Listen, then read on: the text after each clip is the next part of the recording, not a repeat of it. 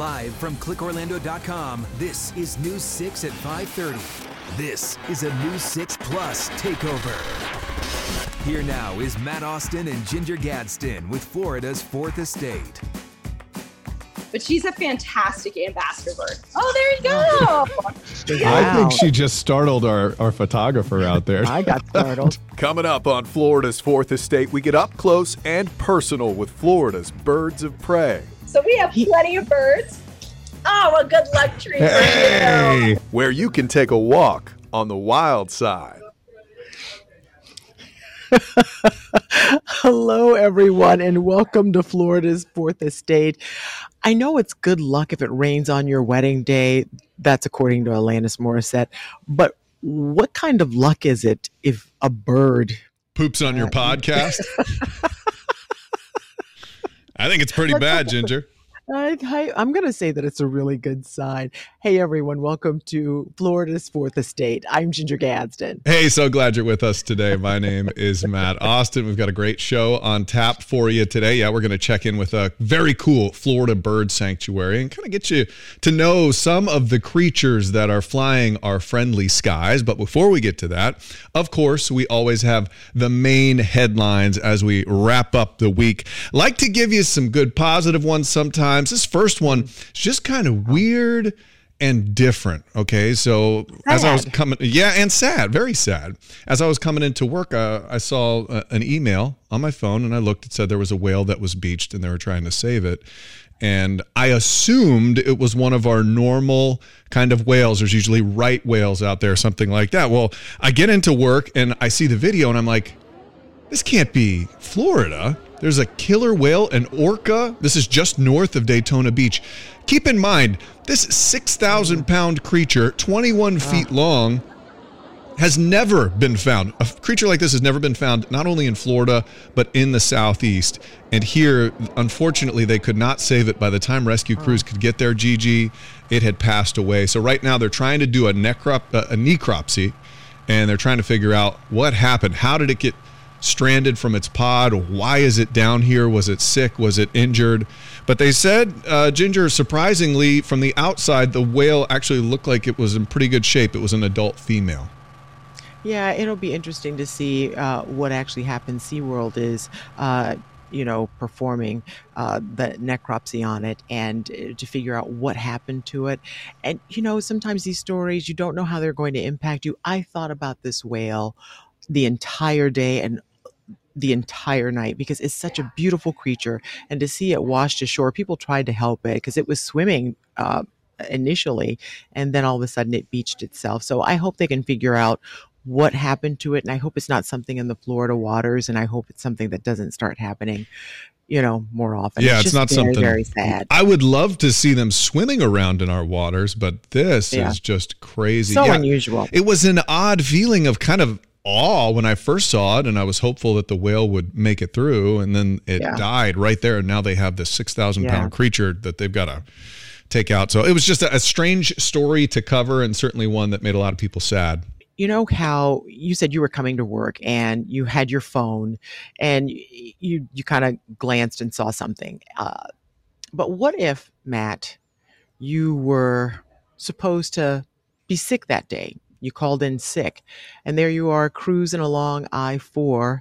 You got your sunroof open, and you're just living life. So I called in sick, but I'm not actually sick. No, well, you're out driving around having a great time. Mm-hmm. There's a guy, this happened in Lake County. He called in sick. He said, his wife was sick, and so he had to take care of his wife and its kids, right? So his company, he works for a towing company. His company found out that he had gone, on the day he called in and said he couldn't come in, he'd gone to a competitor and picked up an application. And the reason they know this is because they have a GPS tracking app on his phone because they need to know where their workers are. He lost his job because of that. And a lot of people have a lot to say about that because did the company have the right to track him on technically a day off? And they are really having a lot of mixed emotions about it. They're saying, well, if it's a company car or a company phone or a company app and it's on your phone, then they have every right to know where you are if you're working that day. But the problem was he wasn't working. And this guy is really upset. As I said, he lost his job. So the one thing, though, I will tell you that under Florida law, a person acting in good faith for a legitimate business purpose may install a tracking application or device on an employee's property, even without the worker's consent. So it seems like the law bears out that this company could do that. Yeah, it's such a complicated issue because there's a few little nuances in here. He had the app on his phone, and they have the ability, when they're away from work, to turn that app off so they can't be tracked. He did not do that. So apparently there's somebody overseeing where all of the tow truck drivers are going throughout the city, and they noticed one headed over to the competition. So I don't know how the bosses would, Ginger, if you called in sick one day and it turned out you were up flying up to ABC News or CBS This Morning to try out for a job, do you think you would survive it? Do you think they'd keep you around? No, and they shouldn't. I feel like if you are going to be that dishonest and say, start setting the table the day before saying you're not feeling well, and then you end up trying to find another job, then you're obviously not happy with the job you're doing right now. So maybe it's best that we part ways. Yeah. I don't feel like it was a fireable offense, but I feel like it was hey, you're in trouble, maybe you're suspended, but it seems a little excessive to me to take away the guy's livelihood. I feel like something has to be really bad to do that. I'm sure there's more to this story because you just don't get fired for one offense. Not usually. That depends on the boss, though. It really depends on the boss. Probably so the who offense. knows? Yeah, I feel like the offense. We're not actually in the situation. We're only reading the tea leaves here. So pretty fascinating stuff. Moving along now, I've had some pretty interesting encounters on Interstate 4. People tend to be overly aggressive and excitable. Well, a Orlando police officer Courtney Burke. So she noticed a car was stalled on I-4 and she pulled over to check, and she looks inside the window, Gigi. There is a woman in full-on labor, about to have a baby. Not right there on the labor. Yeah, not one of those little maybe She wasn't labor. a little bit pregnant. You might be pregnant. Yeah. No, so she stops. She obviously helps this woman, and she's a young officer, and she helps this lady have the baby. But it gets even more complicated from there because once she gets the baby out, the baby is unresponsive and is not breathing. So she has to perform CPR on this tiny little baby on the side of Interstate 4. And after maybe a minute or so, the baby starts gargling, and she's able to save this baby's life. The baby's doing okay. A little I-4 baby, but a terrifying situation for that officer who pulled over. She probably thought she was doing a great job. She did a great job. She was a hero. But then to have that moment, all of a sudden the baby's not breathing. I can't imagine how that would feel. No. What a way. And I think she was just starting an off-duty shift or something. What a way to start that shift, because now the rest, everything else, I guess, is going to just be gravy because you've not only delivered a baby, you saved its life. So just go home. Just go home. Let's take the week off. Officer Courtney Burke, you have earned it. Wow. We salute you here on Florida's we do. Fourth You are Estate. a hero, a true hero. Moving on, Matt, to another headline that we've heard a lot about lately in the news with people have emotional support animals, and they're allowed to take them on planes. Occasionally, if you have the right paperwork. We've seen people try to bring emotional support peacocks, squirrels. There was a cat, dog. Well, now there was a snake almost on a plane. This happened in Tampa. TSA scanning the luggage sees this boa constrictor. Can you see it in there? So, yes, you can. And it's not a little one. It's like 4 or 5 feet long. It's a big one. And I mean, even if it were a foot long, a snake is a snake. So it's going to be ginormous to me because I don't like them. I know they serve a purpose. So don't call me. But Don't at me. They knew that this was not going to happen or the right thing to do, because why would you try and stuff it in your suitcase, right? Why wouldn't you put it on a little leash and try to walk it through security? Do you know how snakes work? I don't think that's how they work. I don't want nothing to do with it. But anyway, needless to say, that customer did not get emotional support from that snake, and that snake did not end up on the plane that day, because that thing could have escaped. And you talk about a movie. Snakes on a plane. It actually happens in the beautiful state of Florida. And we also have birds in the sky. Coming up, we're going to get you so close to some of Florida's beautiful birds that you might get pooped on. Stick with us. Welcome back to Florida's Fourth Estate, everyone. You know, there's a reason when people ask you, what would your superpower be? Mine would be, I would want to fly. Just fly free like a bird. I'm going to get to do that, I don't know, virtually today. I hope. I never know how Ginger's going to intro things. It's the best. She's Ginger Gadsden. My name's Matt Austin, and we have a very cool gift for you today. We are going to show you some of the amazing birds that call Florida home. And to help us do this, we are going to join the Audubon Center for Birds of Prey. It is in Maitland, Florida. And we've got Daisy Fiore, who's going to be showing us around the place. She has a friend with us already. Daisy, introduce us to our new friend here. Hi, everyone. I'm Daisy Fiore, Senior Coordinator of Education here at the Audubon Center for Birds of Prey. And this is Trouble. Trouble is a 36-year-old bald eagle. So we have plenty of birds. Oh, well, good luck treat. Hey, time to just... We have plenty of birds, about 50 here at the Audubon Center for Birds of Prey, that are here every day acting as ambassadors to welcome you and teach you all about the amazing raptors of Florida. Before we move on to our next set of birds, I find bald eagles incredible. A lot of people don't even understand that bald eagles are in Florida if you've never seen one in the wild. But Ginger and I once covered this story in which two bald eagles were together on the side of a road blocking traffic. We took it live, and Ginger and I, with no knowledge base, told our audience that this was a love story about two eagles. One was protecting the other one. And then we got a professional on the line live who said, you guys are idiots. One of those birds is murdering the other one. They can be vicious and intimidating creatures, correct? Yes, bald eagles are extremely territorial.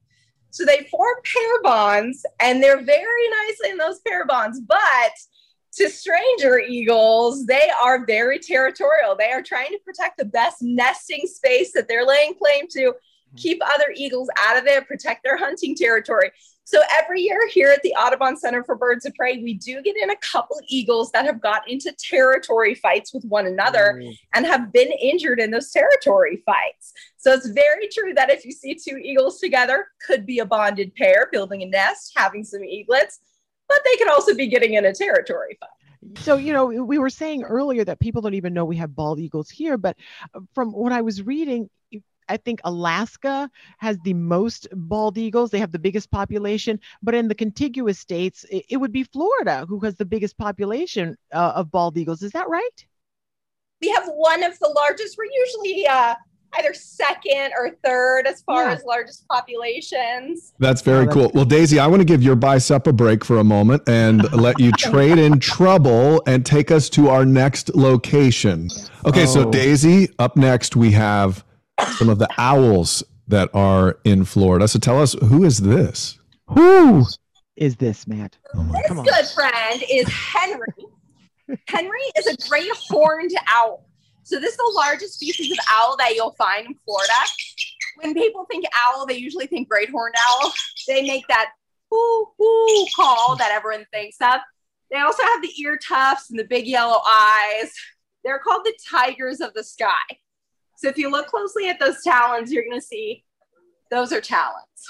Eagles may have a strong grip, but great horned owls can grip about twice as strong as an eagle. So this guy can actually crush bone just with those talons, which is pretty cool. Okay, so Henry is a nestling. He had fallen out of his nest and broken his wing.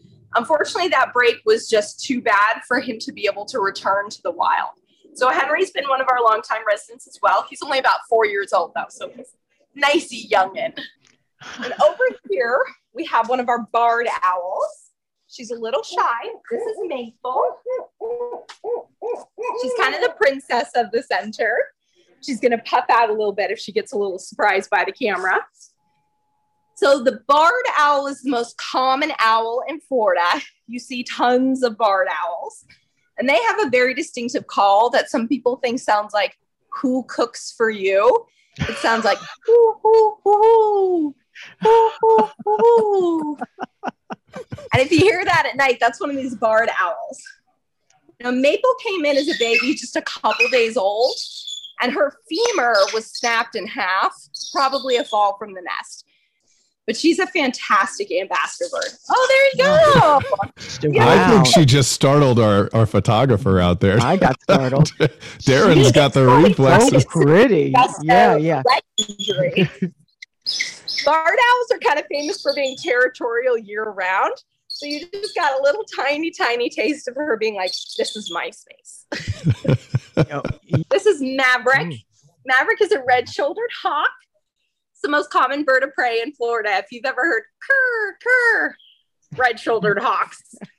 Some people confuse them with red-tailed hawks. Red-tailed hawks, much bigger than these little red shoulders. Maverick is only about 7.5 months old. He just came in this past April. He is full size. He's going to get a little redder on the wings before he's full grown. And he loves to spend time preening out here in the garden. And if you come into our historic Audubon house, you're going to see him looking right in the window at you. It's a ton of fun. So come visit us sometime. Okay, so Daisy, I have a quick question. So these birds of prey they're all together in the same area. Do they keep their distance? Do they know to stay out of each other's territory? So they are all tethered to their perches. So just like Trouble was tethered to my glove, they have a little tether on their foot that tethers them to their perch. So most of them are not flighted, but the ones that are flighted, they can only go to their perches in their area. Daisy, say the owl and the bald eagle ended up in an enclosure together. Who wins that battle? The great horned owl? Oh. It would depend on the individuals. So you're telling me a great horned owl? Eagle, you'd think it would be the eagle, but sometimes you'd be surprised. What? Interesting. Okay, that was not what I was expecting you to say. Okay, all right. Yeah. Keep going on our tour here. I'm loving this. Daisy, what is it that makes, some people, they love birds or they're terrified of them. And they've been around, since the beginning of time. What is it that is so frightening for some people, but yet you can stand feet away from these guys? I'm not sure. I think some people aren't fond of things that fly. Insects and things flying near our head. I don't think anyone really enjoys that. But I really think it's just a matter of time. Birds are kind of a mystery up there in the sky. So I think people who haven't spent a lot of time with them, they're kind of an unknown, and that can be sort of frightening. But I honestly think if people come and they spend a lot of time with them, that they'll start to see how cool they are. I've actually had a lot of people here who came because they said they were specifically very afraid of owls. And so they actually wanted to come and conquer that fear and get close to some owls. And I encourage you, if you do have that fear, come get close to some of these owls and learn about them and see how cool they are, because I think you won't be able to be too afraid of them after too long, because we have some pretty incredible birds here. They seem very cool. I was out camping the other day with my daughter Sawyer, and as we were kind of turning in for the night, we heard this like what your friend over there was making. And before I knew it, she was in my bed, was not getting out for the rest of the night. It totally freaked her out. So I can understand that. What are the best ways that people can help support the cause here? There are so many ways. Just by coming to visit us, you help out. We charge $8 for admission, and all $8 goes right back into these birds, into helping our clinic patients that we get, into feeding our residents that we have here. We always need volunteers. So if you're over 18 and you're interested in cleaning aviaries, feeding birds, working at our guest relations window, taking care of birds in the clinic, come down and volunteer. It's an absolute blast. We love our volunteers. Funds are always so appreciated. Also, in-kind donations. We always need rubber gloves for our clinic and bandages, and we have an Amazon wish list, so anything you can gift us off there is always so appreciated. Thank you so much for taking the time and for this, giving our audience this custom little tour of the place. It was awesome. Thank you so much. What a pleasure. Thank you. And thank you for watching Florida's Fourth Estate. You can download it from wherever you listen to podcasts or watch anytime on News 6 Plus.